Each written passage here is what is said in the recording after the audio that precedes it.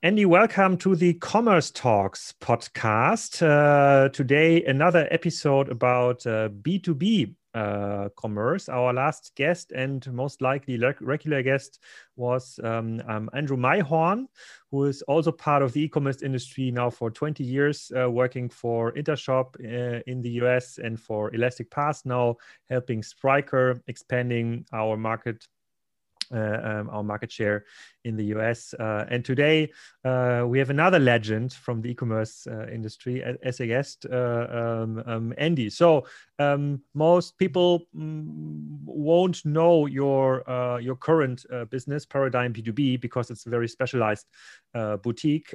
Can you give us a broader summary about what makes you a legend in the B2B commerce market in the US? Well, I don't know if it makes me a legend, but I'll take that as a compliment. So I started Paradigm B2B back in late 2017. And I did so because I saw an opening and an opportunity. So when I was at Forrester, I did a lot of work for enterprises, mostly billion-dollar plus companies, because those tend to be the Forrester, Gartner, IDC kind of clients. And what I kept running across, though, was mid-market companies of, tremendous size. They're just not billion-dollar companies, but $500 to $500 million or $50 to $500 million in total revenue, oftentimes divisions of larger companies. And what I saw was that they had the same problems and issues of the enterprise companies, but they had the budget of a small business. And so I thought, well, why is it that nobody is serving this market? Why is it underserved? And what I discovered was that there just wasn't anybody out there who was targeting research and advice at this particular group. Oftentimes what ended up happening is the budget tended to win the discussion. And so they ended up using resources that small businesses had, but that wasn't really appropriate. Because when you're a $500 million company, you can't be acting like you're a 3-person company selling stuff out of your basement and using the resources to advise your direction and strategy based on that. So started Paradigm to really serve the mid-market. The same qualities of research, advice, et cetera. And I think I had an advantage in that some of the other companies, Forrester's when I used to work for, they have a different model where it's a sales-driven model. And there's a lot of research, there's a lot of resources that go into subsidizing the sales model. Well, if I'm doing the sales and I can scale myself, which has been really the issue, then I can actually service not just really the micro size companies, but companies with $100 to $500 million in revenue are plenty large enough to justify paying for my fees. So that's why I started Paradigm back in 2017, was to really service the mid-market. This description was also true for the B2C market. So also in B2C market, there's a lot of companies between 50 to 500 million, not able to afford a Gartner or Forrester license, but you focused on B2B. So where does this come from? So is your father working in a construction business, or is this kind of a family rated thing? So was it just by accident? So how did this B2B scope evolved? Well, given the fact that my father was in the insurance industry and my mother was a school teacher, neither one of them qualify as B2B. So no, I fell into it. Like most things we do in life, nobody really has a plan for much of what they do. They have a direction, perhaps, maybe a little strategy here and there, and it's constantly iterating. And then they wake up one day and they're doing something, hopefully they enjoy, but something they didn't expect to do. So it was 2011. I was working at Forrester. I was covering B2C. That was my first role at Forrester. In fact, I was sort of mentoring under Citrina Mulperu, who's now since been, because of the married name now, which is Kodali. But I mentored under Sucharita, who is really one of the great minds in the analyst space. No matter what dimension of you're in, she covers B2C, but truly one of the best. And I was lucky to be able to learn from her. I think it was maybe late 2011, early 2012, when somebody at Forrester approached me and said, hey, we've got 17 analysts covering B2C. We have no analysts covering B2B. Would you be interested in taking a look at that? And I thought at the time, either this is really, I've said this before, an idiot move or a genius move. I wasn't quite sure which one it was.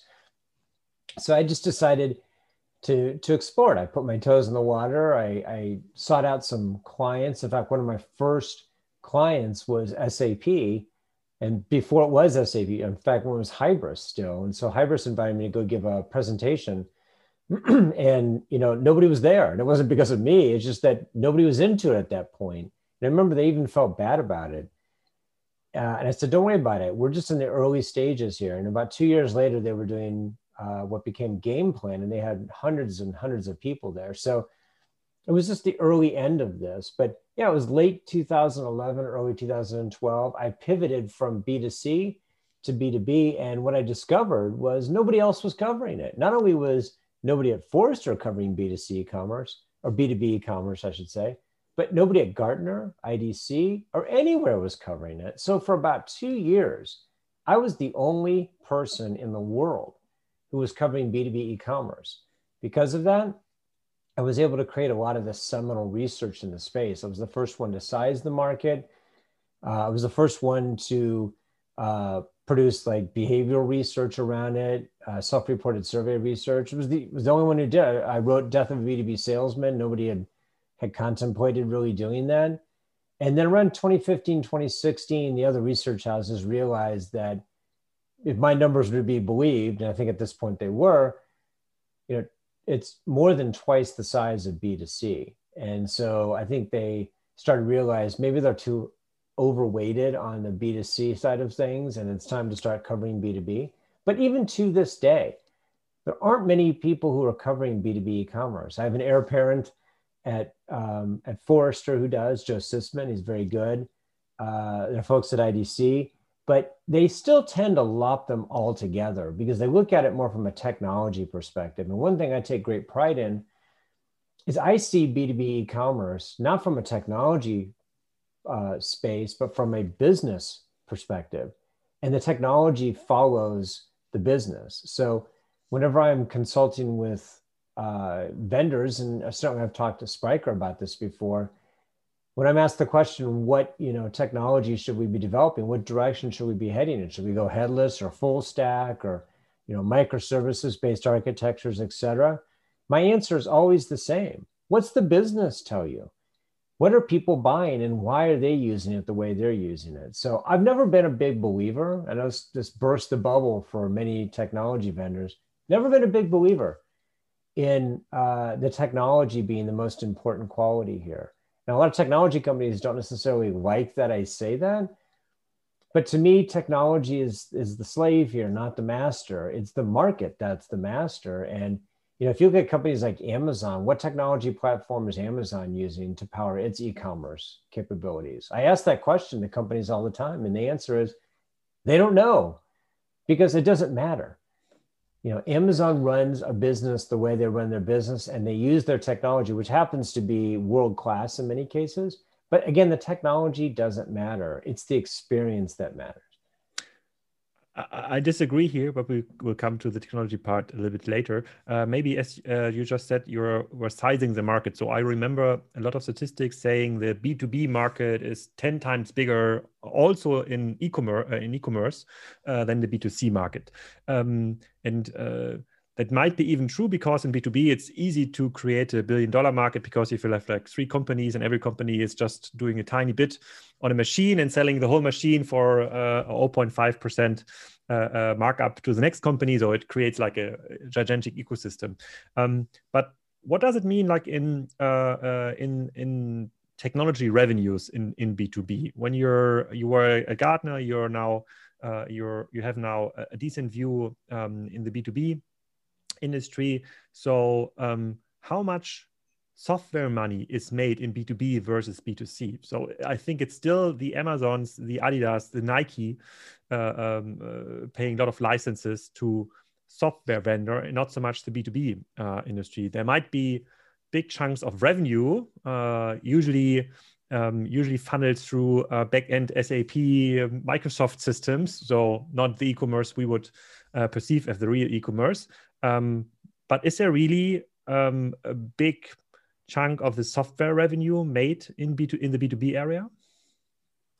Yeah, so I never sized that part of the market. It was sized by another person at Forrester after I left. And I believe they put the number a couple of years ago at somewhere around $8 to $10 billion globally that would be spent on e-commerce technology to power e-commerce sites. But the problem with that is, how do you measure that? It doesn't include gross merchandise volume. It's just what companies would pay in terms of a license, which doesn't really even exist anymore because many vendors, as you know, charge based on performance. And so it's a GMV based calculation or an orders based calculation. So it's not exactly clear, what an average contract value would be. So I don't really trust those numbers myself. And I'm not sure it's really an issue because I think everybody knows, and you run a software company, so clearly you believe this, that there's tens of billions of dollars to be made selling software to B2B companies. And if you look at a company like a Shopify, for example, which is overwhelmingly B2C, who would have ever thought their market would be as large as it is? I mean, the company is worth what, 100, 200, $300 billion now? I remember 100 plus for sure, yes. I remember when I talked to them several years ago, very early on, and they were essentially two guys and a dog in a garage, quite literally. And, they had this idea about what they wanted to do. And I remember thinking at the time, it wasn't very differentiated, except in one important way. And they just managed to leverage this to the hilt. And it was the fact, the way they priced their product. It was they took a percentage of the revenue. It was a revenue share model for small businesses. The technology wasn't new. The space wasn't new. The need wasn't new. But what was new was they would say, look, we will only make money if you make money. And they gave these templates out for people to use. It was a really smart approach because it was low risk for people to get involved. But again, the technology wasn't extraordinary. It still isn't, to be honest. It's fairly basic, but they do something very basic very well. Actually, they democratized what was only available for enterprise companies like 20 years ago that could afford Hybris, Intershop, Oracle, ATG. That's now available for the small mom and pop store on a revenue share model, which is really cool. So there's no big upfront costs involved. So you're not 100% sure how big I agree, the revenue potential is big, but I'm not sure that it's 10 times bigger than the B2C market. At least I don't have data that would prove that. But let's go back to your Amazon statement for a second. You said the technology didn't matter, it's all about the experience. But from your point of view, what is actually responsible, or why is the experience so much better compared to other B2C vendors in that case? We can deep dive into the B2B experience later. But why is the experience on Amazon so much better compared to the competition? Well, it's a complicated question for which it requires sort of a complicated answer. And I'll give you the simplest answer I can give you. It really depends on whether you're buying or selling on Amazon. The experiences are different. It depends on whether you're a B2B company or a B2C company or a B2B to B or B2B to C company. There are differences in approach here, but fundamentally, the reason I've found consistently why Amazon's experience tends to be generally better than others out there. And by the way, it's not the best at everything. I mean, there are companies that do different parts of the experience, different parts of the journey better than Amazon does. But why are they lauded for having the experience they have? Interestingly enough, it's not because Amazon does mega innovation. It isn't like they launch these whole new functionality sets that just blow people away when they see it. It's not like there are major point releases that they put out there that are game changing. Occasionally, they'll put out something new, and they tend to do so quietly, like Alexa or something else. But my humble opinion, and they've talked about this in the past, the real reason why Amazon does so well is because they remove bits of friction along the way. So picture it this way, you're quite familiar being German and living in Germany with the Autobahn. Imagine if there were little pebbles and little holes on the Autobahn everywhere. Now, if you're driving over slowly, you have a different experience if you're driving quickly, but you don't notice these things until you're trying to do something like drive quickly, right? And what Amazon has done is said, our innovation is to remove all the little impediments along the way, get the pebbles out of the way, smooth the surface. That's the innovation. And it turns out they fractionalize the innovation. They'll just say, look, we're going to cut something from 5 steps down to 3 steps, which doesn't sound like putting a person on the moon. But if you do that in 100 or 1,000 or 1,000,000 different places, collectively, that innovation produces the experience we all have. So that is a mindset. That is a way of thinking. And frankly, they have the data to be able to do this, which is something else I hope we get a chance to talk about. But wouldn't you agree that they just adapt faster and better to customer needs and market changes than other? Because what you're describing, yes, it might have been like a kind of innovative approach 20 years ago, but at least like 10 years ago, when Amazon was already part of the biggest business studies you could get in, most companies understood it. So even Sears understood it like 10 years ago. But they never were able to switch into that mode, innovate every day, innovate on small increments. So Sears, for example, or even some B2B companies, they did not have the right org chart to do it. But most likely they never had like the technology set up that really helped them to transport the ideas that are coming from the business side into a real customer experience, because that's what I'm seeing in a lot of companies, not only B2C companies, especially B2B companies. So people are not smarter at Amazon or at Mano Mano or at Zalando or whatever e-commerce companies you could name. So in the other businesses, in the traditional businesses, the ideas are at least as good as the ideas in the bigger e-commerce companies. But they don't have the structure, they don't have the technology, they don't have the release infrastructure to bring it to the customer. And this is fairly related to technology from my point of view. If you're running on a technology mindset and technological infrastructure that was built for, okay, let's just build it and then let's just maintain it, you will never be able to catch up. And this is a technology related disadvantage from my point of view. So there is yes, technology matters from my point of view. Wouldn't you agree here? Well, I would disagree slightly on this one because, as I said earlier, I think technology is the slave, not the master. And I often find technology answers the question of how you do something, not why you do something.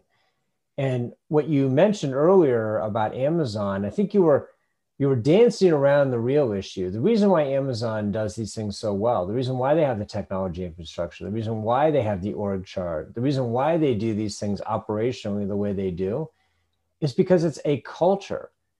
It's a culture that's obsessed with customers. And, companies talk about this ad infinitum. They talk about being obsessed with clients. But then when you get right down to the brass tacks and you ask them, when you made this decision about this particular feature or function, what was that decision based on? More often than not, it's not based on the customer. More often than not, it's based on something they wanted to do internally that fit with their organizational chart or with their release pattern because it was something that they could slide into a future release. So obsession with customer centrality is not a relative position. It's an absolute position. Either you're dedicated to it or you're not. I agree. Amazon is 100% dedicated. I'll bet you if Amazon was to be as obsessed with customers and it required no technology, they would not be a technology company. So they aren't a technology company because they can be a technology company. They're a technology company because it enables them to deliver a customer experience in a completely differentiated way. That's why they care about technology, not because technology is an end in and of itself. I agree, and they don't care for the why anymore. They're not even care for the what anymore. So what you're challenging the older companies, saying, okay, you decided for option A versus option B, and you cannot explain why. Companies with a decent delivery infrastructure, like Amazon or like even like modern Walmart e-commerce infrastructure, they only focus on the how. So how can we break this big milestone down into like smaller increments? How can we make it faster? How can we make it more data driven? That is all technology related. So I would turn this argument around and saying you cannot be a customer obsessed company if you're not technology driven.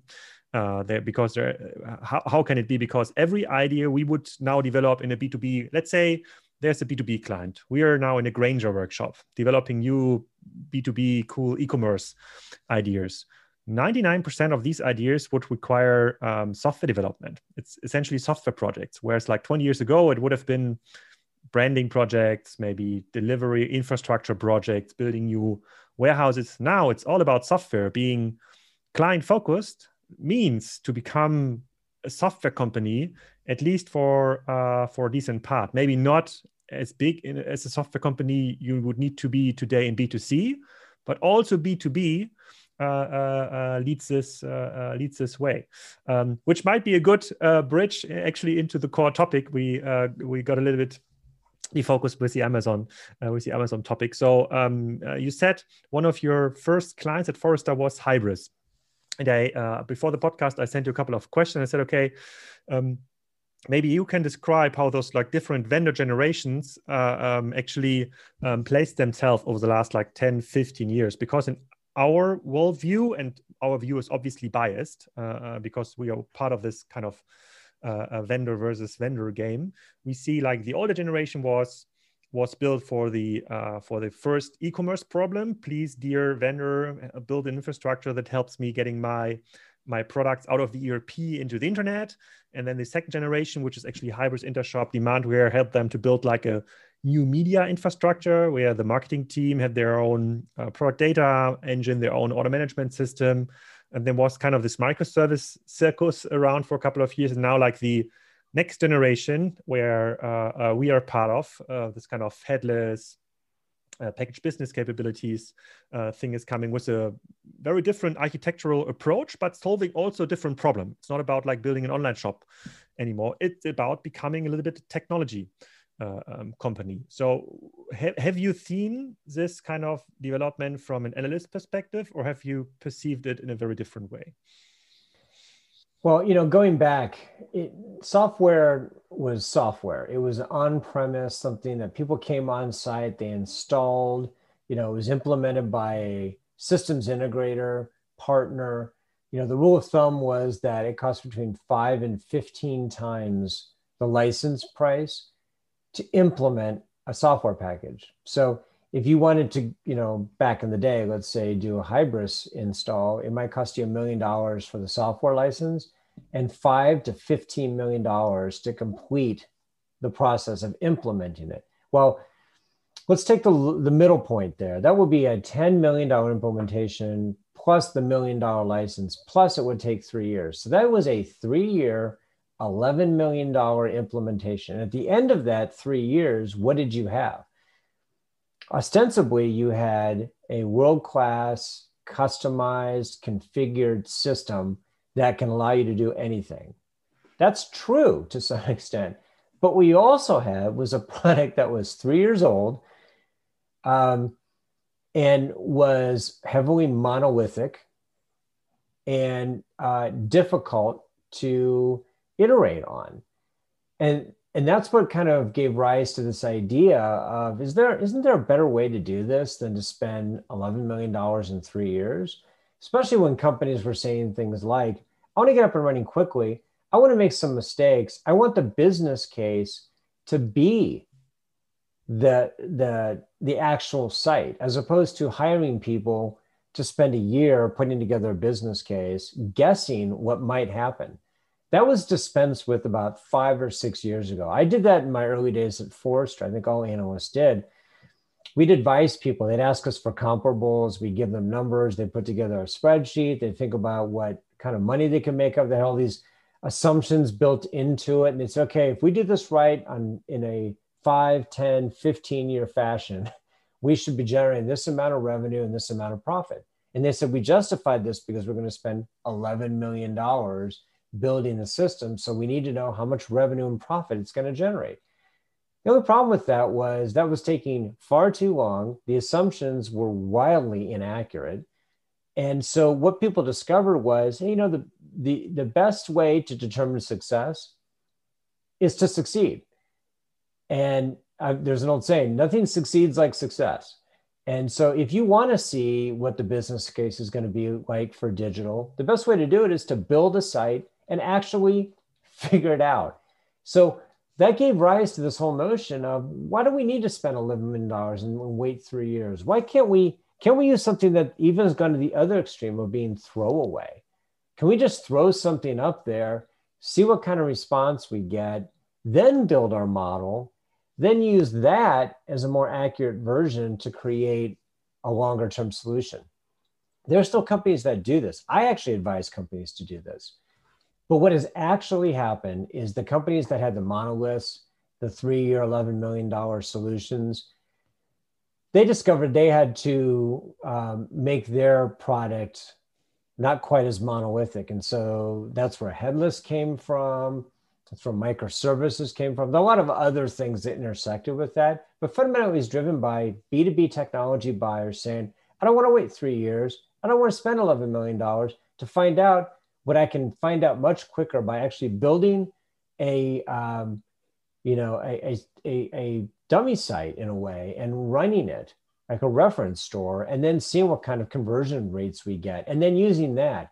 So when people started doing that, what they found was they were getting such accurate numbers and having such success that they were almost sticking with that original model, and then figure out, how do we scale this thing over time? So it shifted from one extreme to the other. It was wait 3 years and pay $11 million, and then there's going to be a big payoff, hopefully, fingers crossed, to, hey, let's just throw up a site using Shopify. Let's see what we get, and then we'll try and scale it from there. The center of gravity has shifted from the monolithic systems to the more scalable, or to the faster time to market and less expensive, in many cases, cloud-based systems, which is actually another trend that intersected with that. Cloud enabled a lot of this try before you buy, start small environment. But from my point of view, like the approach you've described with like a 3-year project, $11 million, that worked out well 20 years ago. Because like 20 years ago, especially in the B2C industry, we will come in a minute to the B2B view. And only 10 to 12 years ago, when like the first kind of Magento was like the front runner for Shopify. So Magento democratized like the market first, and it was like the basis for ASOS, for Zalando, for multi-billion-dollar businesses now. And they showed that, okay, it's all about like progress, moving faster, adapting faster, doing like 10 releases per day instead like 10 releases per decade, which was the case with a bigger monoliths. But initially it worked out. So especially from a B2C perspective in Europe, the cases that decided for this like 3-year, 4-year, 5 years project, invested lots of money, but being the first in their industry, that worked. Some of those business cases actually worked out. From my perspective, that must have been the case for B2B even later. So even if you would have started in such a project in B2B in 2012, for example, a big multi-million-dollar project with a monolithic infrastructure, because in B2B, you still tended even more to the ERP vendor because you were in a production-heavy, logistic-heavy industry. So that's where usually those ERP companies are usually very strong. So 10 years ago, this must have been the right approach. Or would you say, no, it was even outdated 10 years ago? I don't think in retrospect it was ever a great idea. It was the only option, though. We look back in our lives and say, that toy I had when I was a kid, that car we had, that house we lived in, those all worked out. Well, maybe they did at the time, but in retrospect, you look at it and think, wait a minute, that car didn't have seat belts. It didn't have anti-lock brakes. It didn't have a camera system on it. How in the world could you drive a car that unsafe now, right? So, but it was the only alternative. And so we can get into a philosophical discussion about absolute versus relative comparisons. But my sense is that was the system that served everybody's interest at the time. It served the interest of the software companies, and they basically structured themselves around that. It was big game hunting, right? They would go get a multi-million-dollar contract, and that was what they were looking for. They valued that more highly than they did as a CapEx idea as opposed to an operating expense idea. I remember like 2012, 2013, having discussions with companies, software companies who were contemplating the transition from on-premise software to the cloud. And every one of them, to a person, would tell me that their more profitable model to them was the on-premise one, because they'd rather have $1 million today than, say $100,000 over the course of every month for a year. They'd rather have the money up front. And I said, well, yeah, but if you think about the lifetime value here of this, it wasn't even close that the OpEx cloud-based model, monthly subscription model was far superior. But I look at this in hindsight and say, why was I even having arguments with people about this? This was just simple math.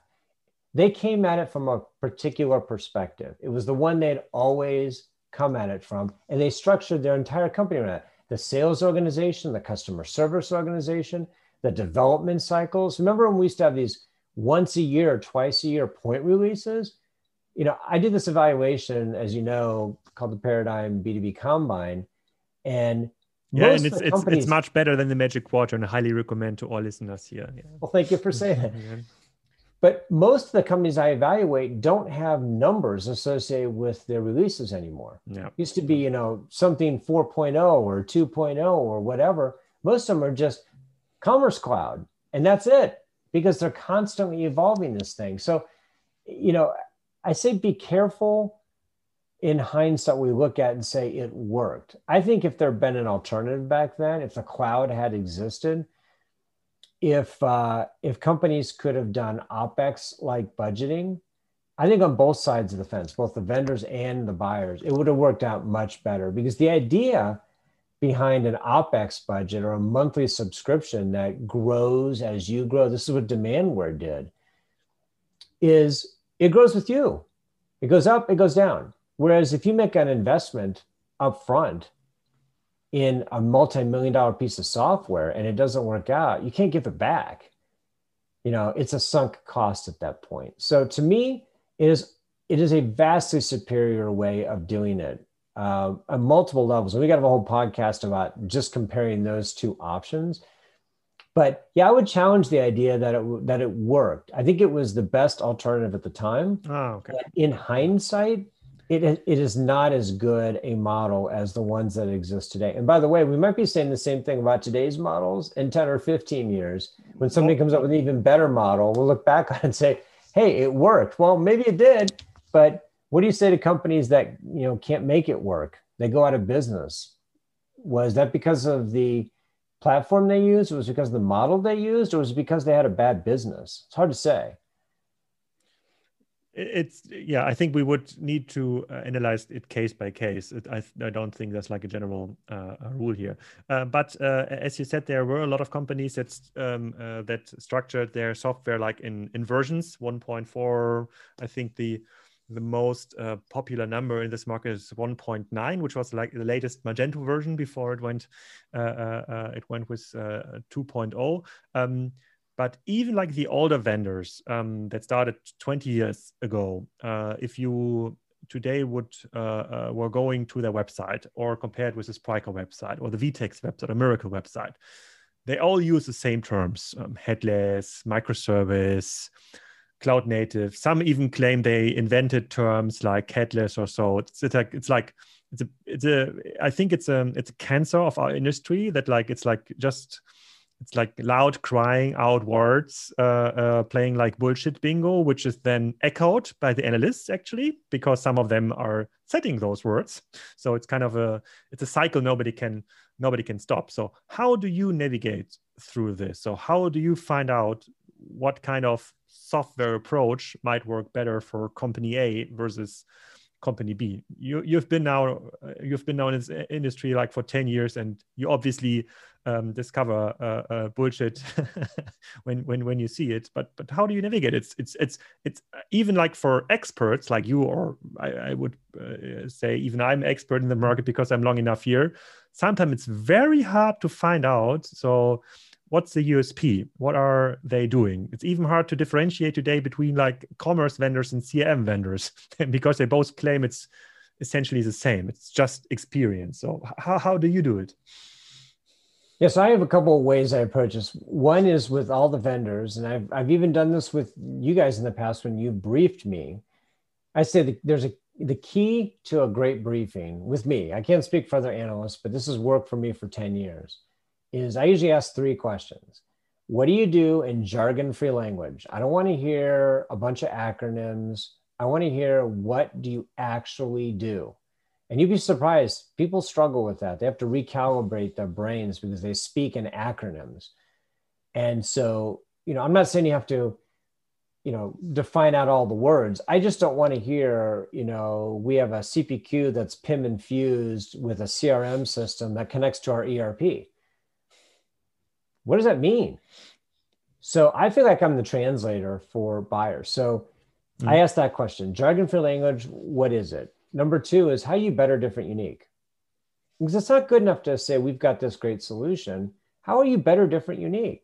I follow about 30 companies in the B2B commerce space.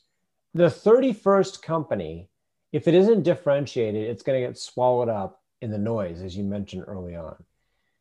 And then the last thing is, who do you compete with? I asked this question because I've been surprised before when people will give me a good answer, number 1, an even better answer, number 2. So I know what they do. I know how they're different and unique.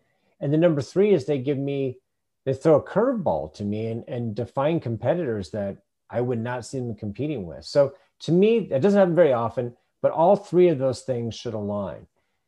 If you do that with a vendor and you can get straight answers to those 3 questions, then you can actually communicate that to other people.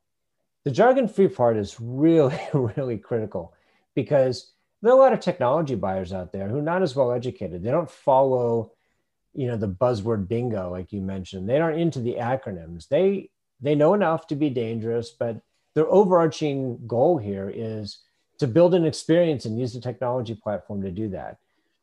And they want to make sure that's cost effective and it helps them differentiate against their competitors. So on that side of the equation, with the buyers of technology, the approach I've always taken is, what are you hoping to accomplish here? And I often use the analogy of, buying a technology platform is like buying a car. And if you're going to go drag racing in that car, you probably don't want to buy a minivan. And if you're going to take the kids to and from school every day in the safest possible way you can, then you probably don't want a Maserati. But a Maserati and a minivan both have wheels, they both have an engine, they're both capable of transporting you from point A to point B, but they do so for different reasons. And so to me, this is where I go with buyers of technology to begin with. And what's interesting is many of them just think about these technology platforms, just like sometimes when you buy a car. I just need something to get me from point A to point B. I don't care what it is. Well, you're going to care pretty soon if you've got kids in the car and there's no car seat, or if the car sits so low to the ground that it makes it dangerous. So it does require a little thinking here. And this is why I find companies struggle the most, is they think in the eternal present. We need to buy a platform to deliver commerce right now. Well, by the time you actually implement this thing, by the time you've got it feeling the way you want it to feel, it's going to be months, maybe years. And so you need to be extrapolating to the future. What is this? What do I need a year or 2 or 3 years from now, and work my way backwards?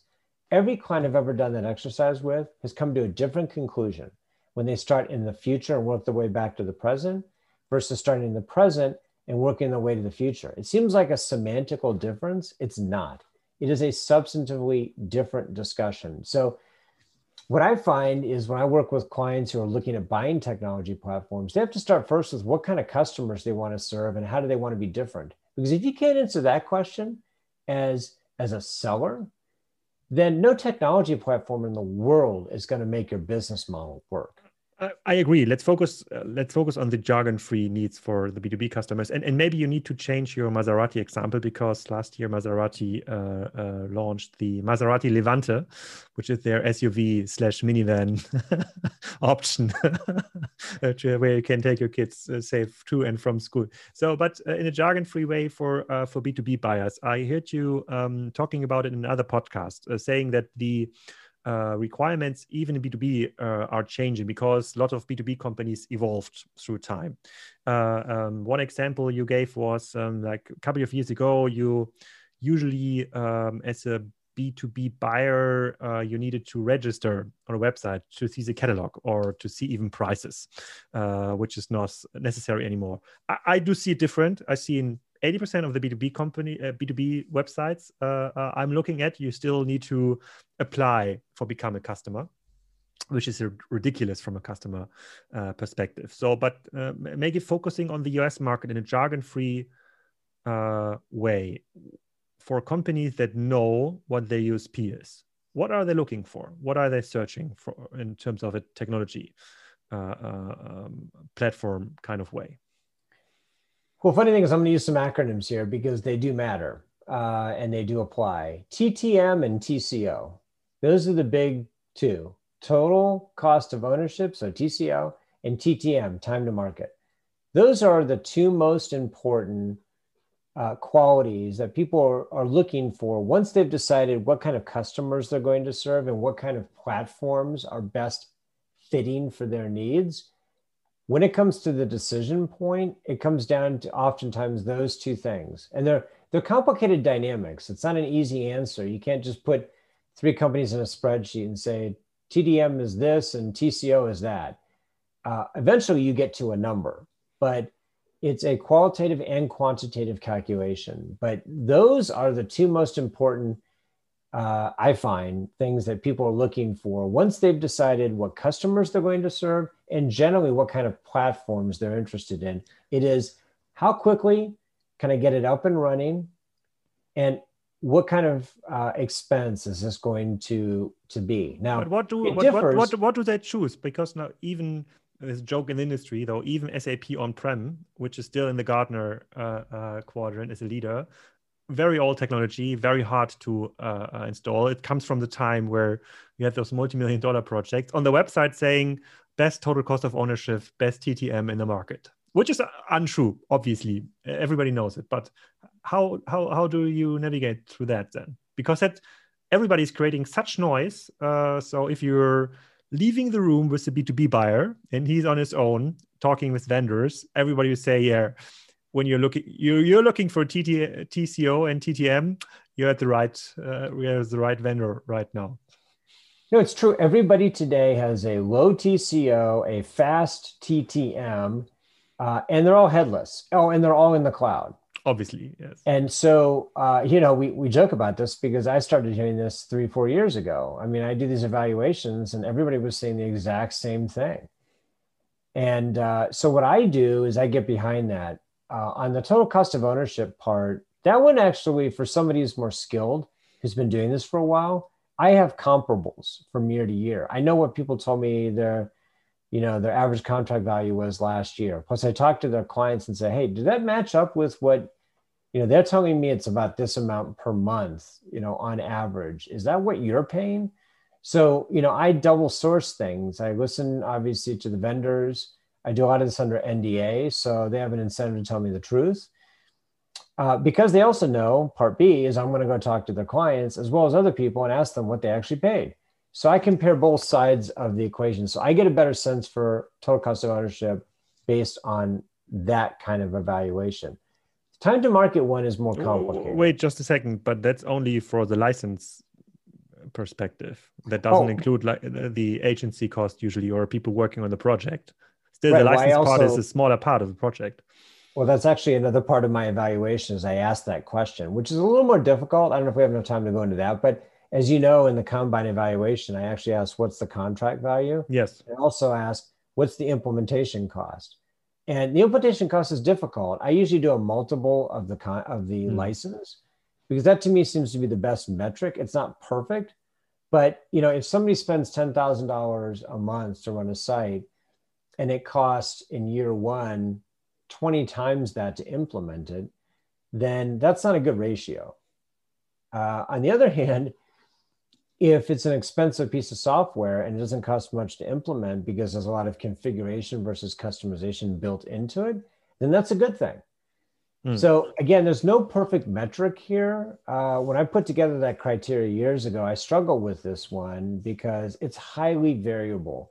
I remember in the early days, SAP/Hybris used to push back on this to both, I know, Forrester and Gartner, saying, look, we have a more complex customer. They're doing more complex things. Therefore, the absolute cost of implementation is higher. There was truth to that. It was also true that Hybris was just more expensive. So I had to kind of weed through all that and figure out what's the true notion here. But, there really are different camps. I mean, there are more premium implementations and premium software that people are expecting, usually enterprises, to pay that kind of money. And they do so because they want a world-class system to help them compete. They're not as concerned about the price. Then the other end of the spectrum, there are companies, it's the Shopify effect, where they really don't have that kind of resource. They don't have that kind of time. And so they want to get up and running quickly. And for them, that TCO is really critical. But in general, and I say this in general because it does vary, larger companies aren't as price sensitive. Smaller companies are. But like I said, that's changed somewhat. Larger companies, because of the Shopify effect, the license prices are coming down. You see a lot of these companies like SAP and Oracle, et cetera, going down into the mid-market. Their prices are going down, not up. And there's a reason for it. Okay, but it's still, you would agree that still for a buyer who's usually doing a software project only like once or twice every decade, it's still a very, very hard thing to navigate. So there's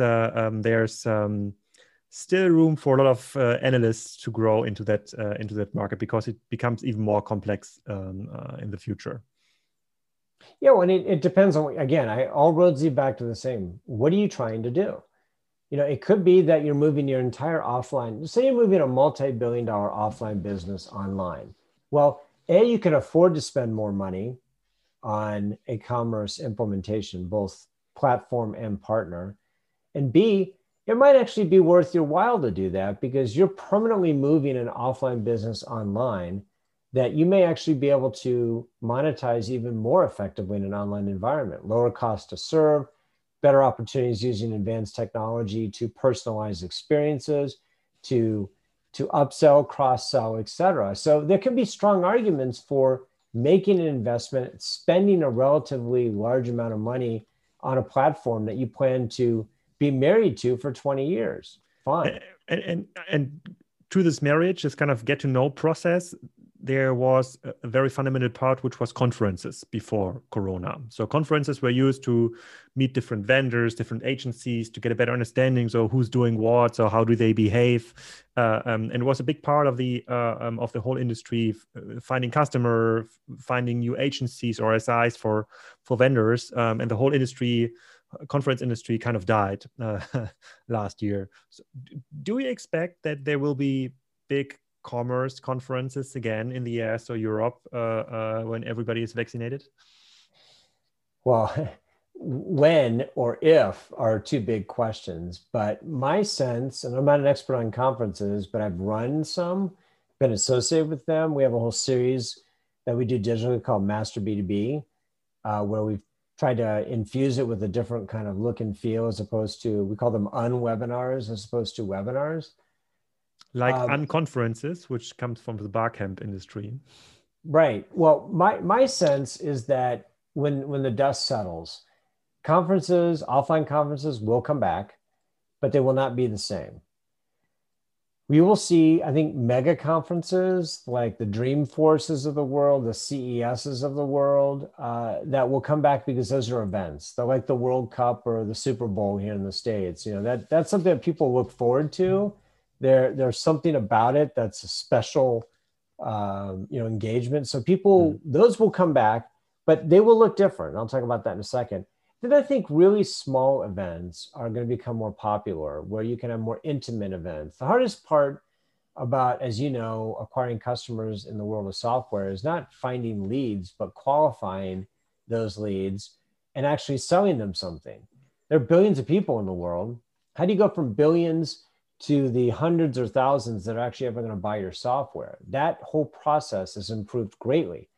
And what I've found is that small, intimate events like dinner events that can be organized locally still have a lot of value, because people want to go and listen. They don't want a hard pressure, turn the screws kind of sales job, either online or offline, but in a small group where they can bounce off each other, sort of disappear into the woodwork, ask a question, not feel like they're pressured.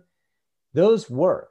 So to me, it's really large conferences will come back with a different kind of look and feel about them, but people will still go to them. Really small events will become increasingly popular on a local basis, potentially digitally too, smaller events where you can have 10 people on a screen and they can interact with each other. It's the middle ground that I have questions about. What about a 300 to 3,000 person event? It's not large enough to be a mega event, and it's too large to have the intimacy of a small offering. And so, my question is, what's going to happen to those events? And I have a feeling that it's going to be hit or miss there. Whereas I think smaller events that are very focused are going to do well.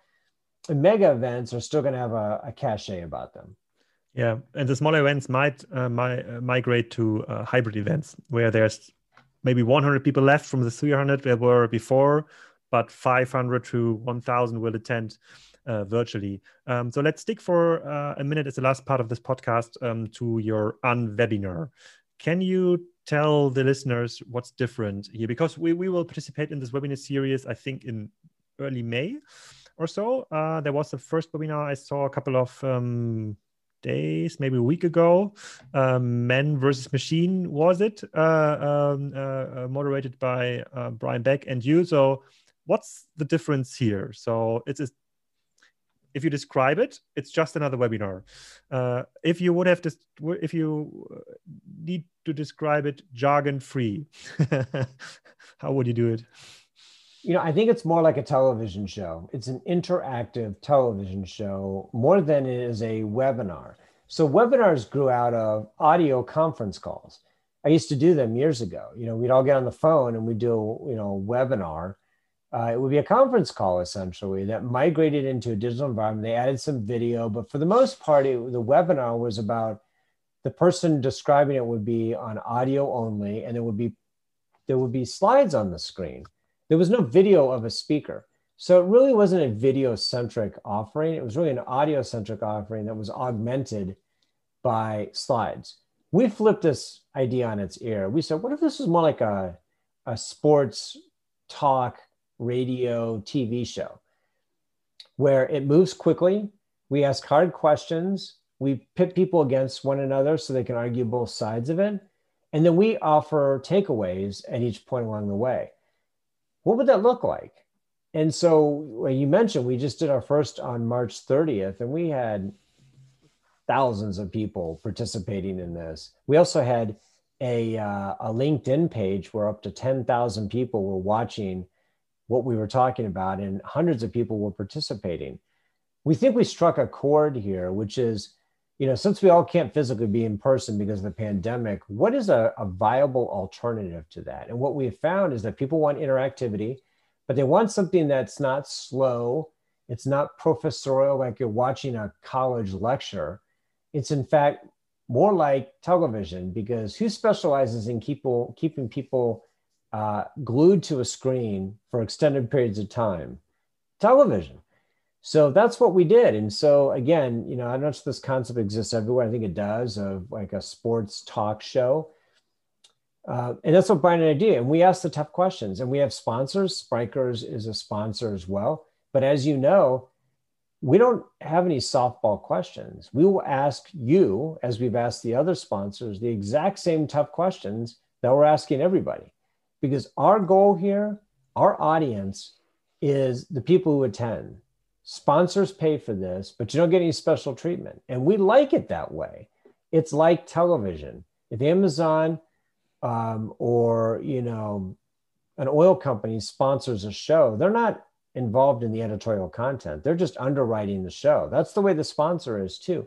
We're betting that we're going to get more people who are going to be more engaged watching and participating in our unwebinars, that we will generate more interest for a sponsor than a dedicated traditional webinar that is A, boring, B, self-serving, and C, ineffective in the end. So we're early into this, but we have one data point and it's exceedingly strong. We have 7 of these set up. We have a waiting list of other companies who want to get in. And I think what really makes it different is that Brian and I share our authentic selves. There's no mystery here. We don't kowtow to sponsors. We don't use a lot of buzzwords and jargon. They're very serious discussions, but they're accessible discussions. I agree. So we did our last conference also as a TV show. We had actually the opportunity to do it like as a hybrid TV show where we had like 50 people on stage or in a room, and more than 1,000 people watching it in a full HD stream. But it's evolving fastly. So I really liked how you did it. I think it could be even better with like having the main participants in one room and live streaming it, because it's there's some, but would be way harder to organize getting everybody in the same room. I agree, but this will evolve. Yeah. But what we've noticed is that we keep it moving. We don't dwell on things. People are asked to answer quickly and succinctly. And, if they don't answer the question, we come back to them and say, look, you didn't answer this question. We need you to answer this particular question. So it's not possible to just get on there and talk and fill time. It moves too quickly. You have 3-minute, 7-minute, like 10-minute rounds where, we talk about an issue for a period of time. There's a clock associated with it. You got to answer quickly because we're all busy. And frankly, attention spans are pretty short. So we wanted to get to the heart of the issue. And I think we've done a pretty good job of that. Yeah, it's pretty good. It's not like TikTok. We have like 3 seconds to sell a topic and then 5 seconds to explain and 2 seconds for call to action. But it's a bit more for our generation. But I really like it. I'm really looking forward to participate. I think that's the way it goes, and I think it has great potential to morph into a hybrid format whenever vaccination is done. Andy, thank you for your time. I really learned a lot. Again, the B2B market is very special, so we didn't. I think we can do like another podcast on B2B requirements specifically. But I think it was a very good foundation for the most listeners. Looking forward for our own webinar. And right now you're, I think, in the middle of the B2B paradigm scoring thing. So there's a new scorecard coming out, I think, in August or so. Actually much sooner than that. At the latest, early June, probably more like late May. So we're less than 2 months away. So stay tuned. Cool. Thank you.